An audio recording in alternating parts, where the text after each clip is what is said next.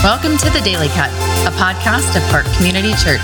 I'm Lisa Bishop, and I oversee the women's ministry and small groups ministry at our Near North location. And throughout this season, we wanted to create something consistent for you that would help add a little sense of rhythm to life. And so to do that, we created The Daily Cut, short devotionals that we hope encourage you as you grow in your faith and in your relationship with Jesus. This is The Daily Cut, and I'm Lisa Bishop. Well, hey, it's good to be with you all. I'm so glad we get to spend the next handful of minutes together. I hope that you are doing well. If you have been tuning in this week to The Daily Cut, you know that we are in the book of Proverbs, otherwise known as wisdom literature. And personally, I've been reading and rereading the book of Proverbs over the past few weeks, and it's a very practical book.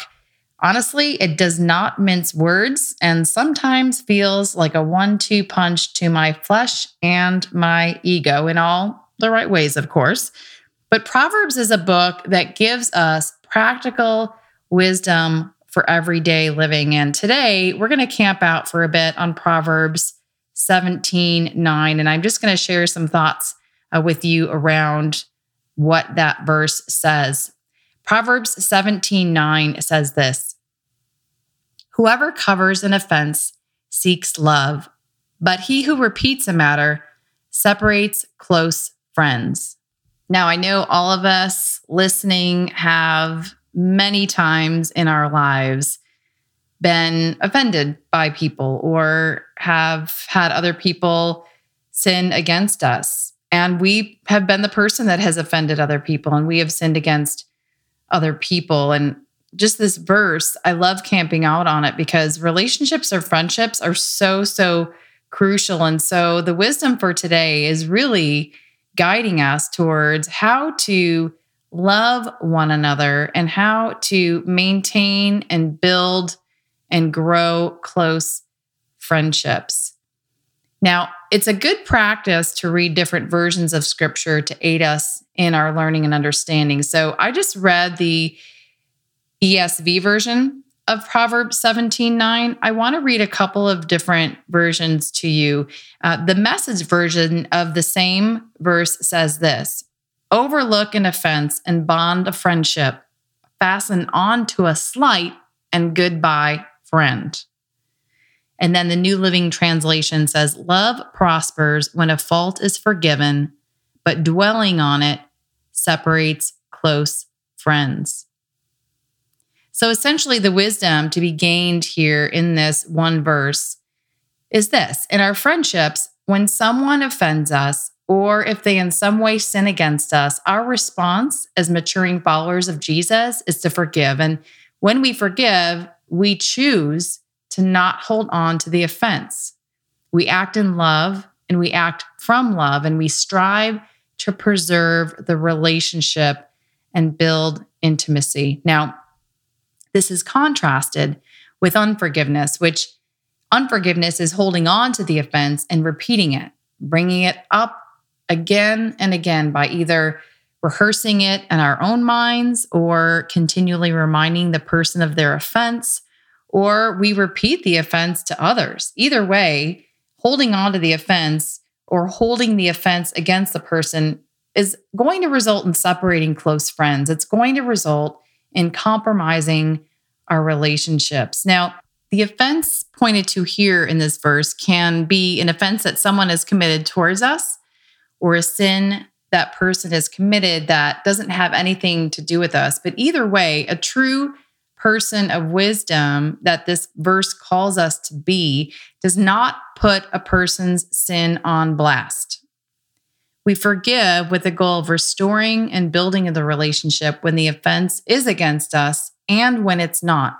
And our desire for the person who has sinned is that they be restored rather than ridiculed for their faults. And I know our human tendency when we feel like we have been wronged or someone has committed a wrong in some way, we just have this human tendency, I think, to not strive towards forgiveness, but to point the person's faults out. And so that's just part of our sin nature. And this wisdom principle is really calling us again to cover an offense, to love that person in such a way that we strive for forgiveness. And this wisdom principle, too, can be applied to all of our friendships and relationships. So it's a spouse relationship, a sibling relationship, a friend, a coworker, a neighbor, a relative.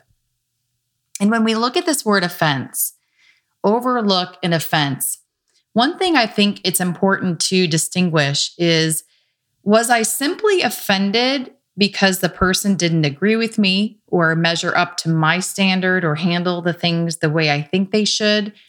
Was the offense that I'm taking, was it a personal preference or a desire for someone to be how I want them to be, and I'm just put off because they're not complying with my version of how they should be?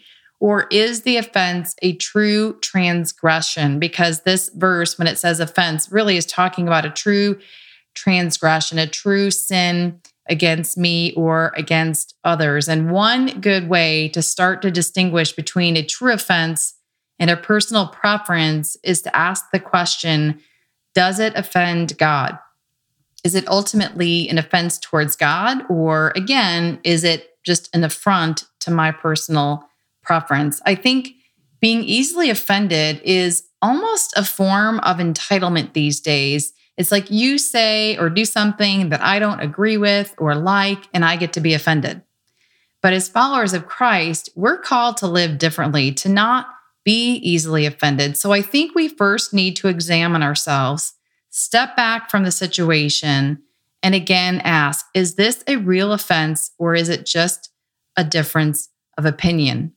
So then the question becomes, what do we do if there is a true offense? What if there is a true transgression or sin that a friend commits towards us? And the simple answer, but not the easy thing to often do, is forgiveness. So when there is a true offense, a true transgression, we forgive.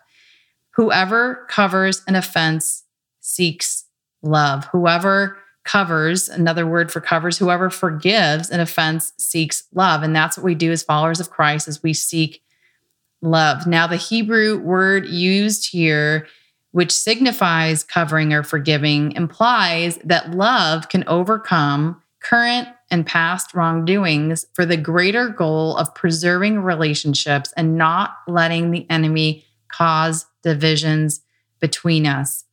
This verse also reminds me of 1 Corinthians 13:5. It says, it's, the verse 1 Corinthians 13 is all about love and what love is and what love isn't. But it says that love does not dishonor others. It is not self-seeking. It is not easily angered. It keeps no record of wrongs. Love does not keep score of the sins of other people. And so again, love covers an offense. It doesn't keep score. It doesn't keep record of wrongs. And if we're honest with ourselves, I think we'd love to keep score. In some way, it gives us a false sense of power and control. We repeat a wrong, hold it against the person, and we keep bringing it up. Now, I'm not married, so forgive me if I'm overstepping my bounds here, but I do see this in marriages where spouses hold on to hurts and just pile up resentment towards one another rather than overlooking offenses. And now I know that there are degrees of offense and sin, so I'm not saying that we always turn a blind eye. There are things that need to be addressed, but we need to help each other in our process of sanctification as we become more like Jesus and as we take off the old self and put on the new self in Jesus. It takes work and it takes effort and it takes commitment and discipline. So the question is, how do we go about addressing offenses? Do we address offenses with the love of Jesus and the power of the Holy Spirit? Or do we address offenses with a spirit of payback or a withholding mentality? And this just doesn't happen in marriages. This happens in friendships too. We get easily offended. Our feelings get hurt, and often we simmer and stew on it rather than letting it go and choosing not to be offended, or in circumstances when it is necessary, choosing to have a courageous conversation. And what having a courageous conversation essentially means talking about it. So telling a friend that you feel hurt and giving your friend the freedom and safety in the relationship to share when they've been hurt by you.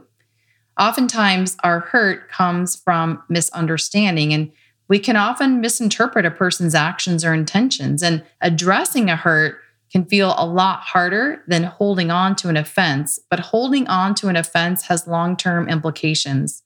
We get trapped in bitterness and in unforgiveness, and the relationship can be compromised and essentially be broken. So wanting to hold on to an offense gives us also, I think, a false sense of control.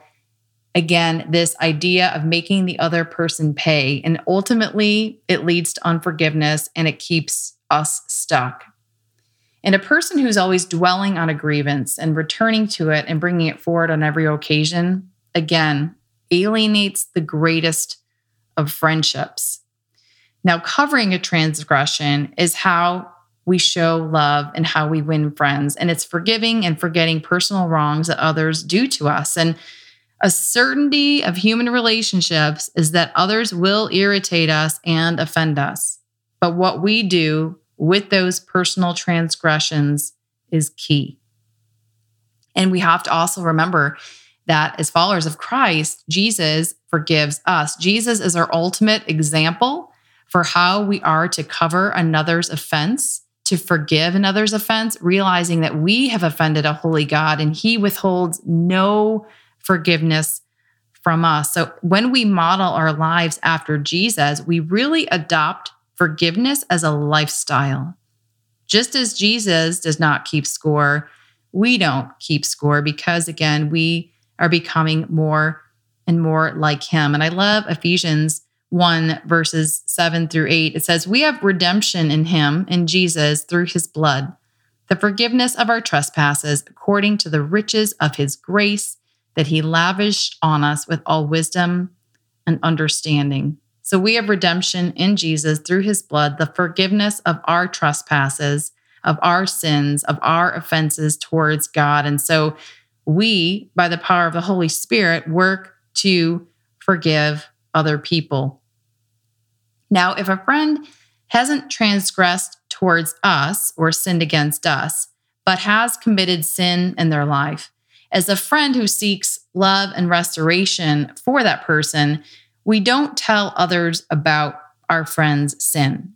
We honor the person and the relationship as we live as a trustworthy friend to that person. So someone who helps the friend who is caught up by pointing them to truth and praying for them and walking alongside them, pointing them to Jesus, and when helpful, getting resources they need towards healing and freedom from the bondage of sin. That's what we do when someone is caught up in sin. But when we cover an offense of someone's sin, we don't gossip about it to others. And this also includes gossip that can often be disguised as prayer. You know what I'm talking about. Oh, I'm not going to gossip about this person or share their sin, but I am going to ask you to pray for them. Oh, pray for so-and-so because they're really struggling with this sin. Now, that again is gossip disguised as prayer. We are meant to cover a person's offense, which means we do not repeat it to them repeatedly, and we do not put them on blast and repeat or talk about their sin to other people. No, we cover their sin and we help restore the person. We don't expose the person. So again, whoever covers an offense seeks love. If that person has offended me, has sinned against me, I seek love by covering their offense, by moving towards forgiveness. And if that person has sinned or transgressed, not against me, but they have sinned or transgressed, my love covers their offense by not repeating it to other people. Well, as we wrap up here, I have a question for you. How is the Holy Spirit speaking to you right now in this moment? Whose offense is God seeking you to cover? Who is Jesus asking you to forgive as you strive towards love, as you strive to love as Jesus does? Let the Holy Spirit bring those people to mind. And my invitation for you is to forgive them, to let go of the offense, to cover the offense, to forgive that person, and ask the Holy Spirit to help you to forgive. And just being reminded that choosing forgiveness is something that we do. We may not feel like being forgiving, but forgiving is not based on feeling like it. It's a result of having been forgiven by Jesus and then extending that same grace and that same forgiveness to others. Forgiveness is really an act of will, and it's an act of obedience. So ask the Holy Spirit to help you and to help your heart to release that hurt. You can release the person from the debt that you feel is owed you for the offense. And you can simply say, I release you from my judgment and my unforgiveness, and I forgive you for, and then you fill in the blank. This can be something that you do between you and God. Again, I release you from my judgment and my unforgiveness, and I forgive you for. And again, realize that the feelings of love might not rush into you, but this practice of forgiveness is one of discipline and one of obedience, one that we're called to, one that Jesus models for us, and one of wisdom. Well, it's been great spending this time with you today. Thanks so much for tuning in to this episode of The Daily Cut, and we look forward to having you tune in tomorrow.